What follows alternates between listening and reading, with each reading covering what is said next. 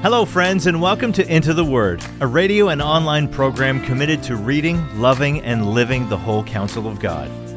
Lord willing, our intention is to go verse by verse and chapter by chapter through the entire Bible. Here to continue that journey is our Bible teacher at Into the Word, Pastor Paul Carter. Your word is a lamp unto my feet. Hope you have your Bible open in front of you today to Acts chapter 7. In the last chapter, we met an important character named Stephen. He was one of the 7 new leaders, the proto-deacons, you might say, appointed by the apostles to help minister to the poor in Jerusalem. We're told that he was a godly man and a powerful man. Acts 6:5 says that he was a man full of faith and of the Holy Spirit. And Acts 6:8 says that he was full of grace and power and was doing great wonders and signs among the people. It was his preaching, however, that got him into trouble. He began publicly disputing with some Greek-speaking Jews, and they could not withstand his wisdom or spiritual insight. So they brought charges against him. They went to the leaders of the people and said, "We have heard him speak blasphemous words against Moses and God." In Acts 6:13-14, we hear the specifics of the charges. They accused Stephen of preaching against this holy place, so that would be the temple, and the law. For we heard him say that this Jesus of Nazareth will destroy this place and will change the customs that Moses delivered to us. In Acts 7, we have Stephen's lengthy defense against those charges and the verdict and the sentence that was carried out at the conclusion of his trial. This is a long chapter, and Stephen gives us a long sermon. Stephen's sermon in Acts 7 is one of the longest recorded speeches in all the Bible. And I think that gives us an idea of its importance. Now, basically, Stephen makes 2 points in this rather long sermon. First of all, he says that the Jews have a long history of rejecting the people that God sends to deliver them. Then secondly, he says that the Jews have a long history of falling into idolatry and superstition, particularly when it comes to the temple. The implication is that Jesus is the Redeemer of God's people, whether the Jews have rejected him or not, and that he has replaced the temple as the proper meeting place between God and men, whether the Jews approve of that or not. It is at that point in Stephen's speech that he says that he is seeing Jesus standing at the right hand of Almighty God, and that pretty much ends the formal proceedings. We don't know whether Stephen had a third point. His sermon is interrupted by the rage and violence of his accusers. They drag him out of the city and they stone him to death. And Saul approves of his execution. Hear now the word of the Lord, beginning at verse 1. And the high priest said, "Are these things so?" And Stephen said, "Brothers and fathers, hear me. The God of glory appeared to our father Abraham when he was in Mesopotamia, before he lived in Haran, and said to him, 'Go out from your land and from your kindred, and go into the land that I will show you.' And then he went out from the land of the Chaldeans and lived in Haran. And after his father died, God removed him from there into this land in which you are now living. Yet he gave him no inheritance in it, not even a foot's length, but promised to give it to him as a possession and to his offspring after him, though he had no child. And God spoke to this effect, that his offspring would be sojourners in a land belonging to others, who would enslave them and afflict them 400 years. But I will judge the nation that they serve, said God, and after that they shall come out and worship me in this place. And he gave him the covenant of circumcision. And so Abraham became the father of Isaac, and circumcised him on the 8th day. And Isaac became the father of Jacob, and Jacob of the 12 patriarchs. And the patriarchs, jealous of Joseph, sold him into Egypt. But God was with him, and rescued him out of all his afflictions, and gave him favor and wisdom before Pharaoh, king of Egypt, who made him ruler over Egypt and over all his household. Now there came a famine throughout all Egypt and Canaan, and great affliction, and our fathers could find no food. But when Jacob heard that there was grain in Egypt, he sent out our fathers on their first visit. And on the second visit, Joseph made himself known to his brothers, and Joseph's family became known to Pharaoh. And Joseph sent and summoned Jacob, his father, and all his kindred, 75 persons in all. And Jacob went down into Egypt, and he died, he and our fathers, and they were carried back to Shechem and laid in the tomb that Abraham had bought for a sum of silver from the sons of Hamor in Shechem. Now let's just pause and notice that Stephen, after a fairly lengthy preamble, has provided a piece of evidence. He has referred to the story of Joseph as an example of how the Jewish people have typically related to their redeemers. God used Joseph to save the people of Israel, but they were jealous of him and sold him into Egypt. The story of Joseph, thus, can be considered Exhibit A. Verse 17. But as the time of the promise drew near, which God had granted to Abraham, the people increased and multiplied in Egypt, until there arose over Egypt another king who did not know Joseph. He dealt shrewdly with our race and forced our fathers to expose their infants so that they would not be kept alive.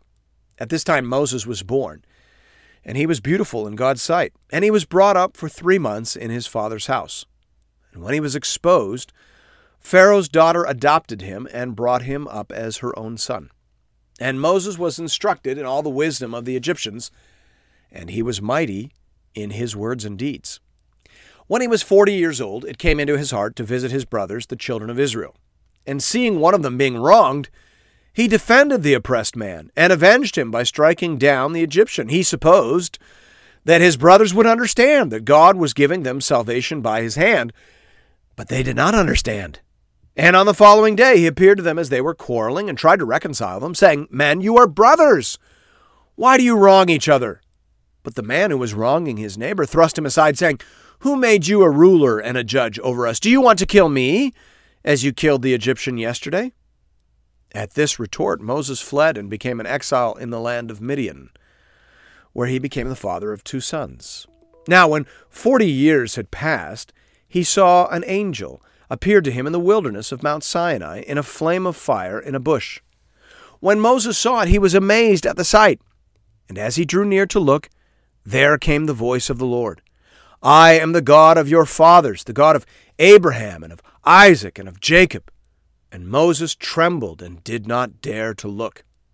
Then the Lord said to him, "Take off the sandals from your feet, for the place where you are standing is holy ground. I have surely seen the affliction of my people who are in Egypt, and have heard their groaning. And I have come down to deliver them, and now come, I will send you to Egypt." This Moses, whom they rejected, saying, "Who made you a ruler and a judge?" This man God sent as both ruler and redeemer by the hand of the angel who appeared to him in the bush. This man led them out, performing wonders and signs in Egypt and at the Red Sea and in the wilderness for 40 years. This is the Moses who said to the Israelites, "God will raise up for you a prophet like me from your brothers."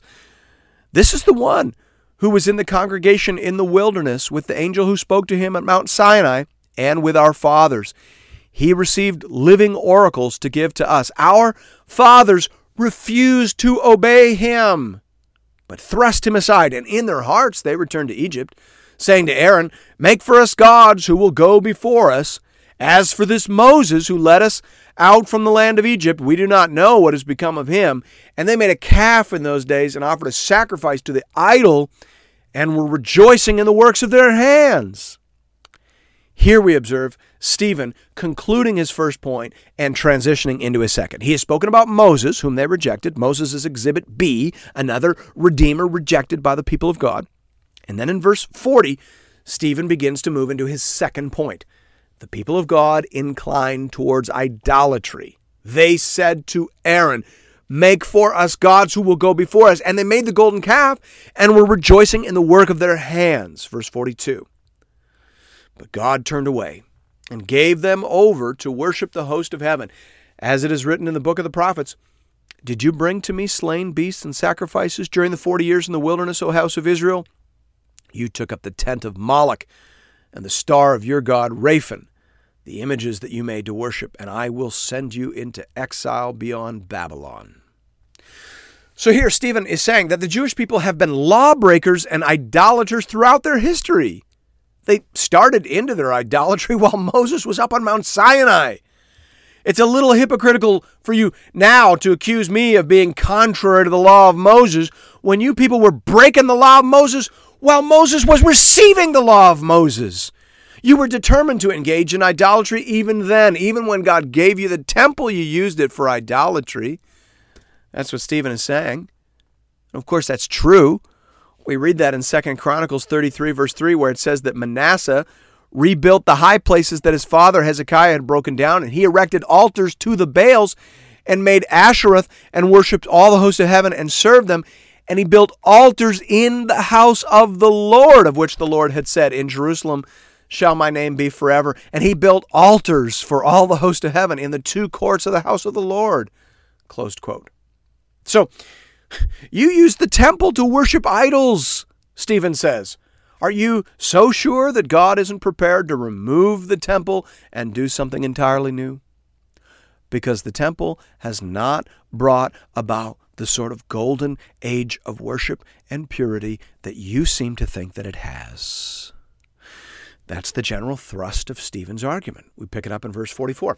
Our fathers had the tent of witness in the wilderness, just as he spoke to Moses, directed him to make it according to the pattern that he had seen. Our fathers, in turn, brought it in with Joshua when they dispossessed the nations that God drove out before our fathers. So it was until the days of David, who found favor in the sight of God and asked to find a dwelling place for the God of Jacob. But it was Solomon who built a house for him. Yet the Most High does not dwell in houses made by hands. As the prophet says, heaven is my throne and the earth is my footstool. What kind of house will you build for me, says the Lord, or what is the place of my rest? Did not my hand make all these things? You stiff-necked people, uncircumcised in heart and ears, you always resist the Holy Spirit. As your fathers did, so do you. Which of the prophets did your fathers not persecute? And they killed those who announced beforehand the coming of the righteous one, whom you have now betrayed and murdered, you who received the law as delivered by angels and did not keep it. Now when they heard these things, they were enraged, and they ground their teeth at him. But he, full of the Holy Spirit, gazed into heaven and saw the glory of God, and Jesus standing at the right hand of God. But they cried out with a loud voice and stopped their ears and rushed together at him. Then they cast him out of the city and stoned him. And the witnesses laid down their garments at the feet of a young man named Saul. And as they were stoning Stephen, he called out, Lord Jesus, receive my spirit. And falling to his knees, he cried out with a loud voice, Lord, do not hold this sin against them. And when he had said this, he fell asleep. The first verse of chapter 8 tells us that Saul approved of his execution. And there is a sense in which this speech serves as a transition point in Luke's narrative. Chapter 8 tells us that on that day, the day of Stephen's execution, a great persecution arose in Jerusalem against the Christian community, and they were scattered throughout Judea and the surrounding areas. Thus, Stephen's speech marks a turn in the focus of Luke's story. Now we are hearing about the spread of the gospel in Judea, Samaria, and even to the ends of the Roman world. And Saul, who approved of Stephen's execution, will play a critical role in this next part of the story. So Stephen's speech serves as a sort of narrative hinge, but it also serves as something of a theological apologetic for that hinge.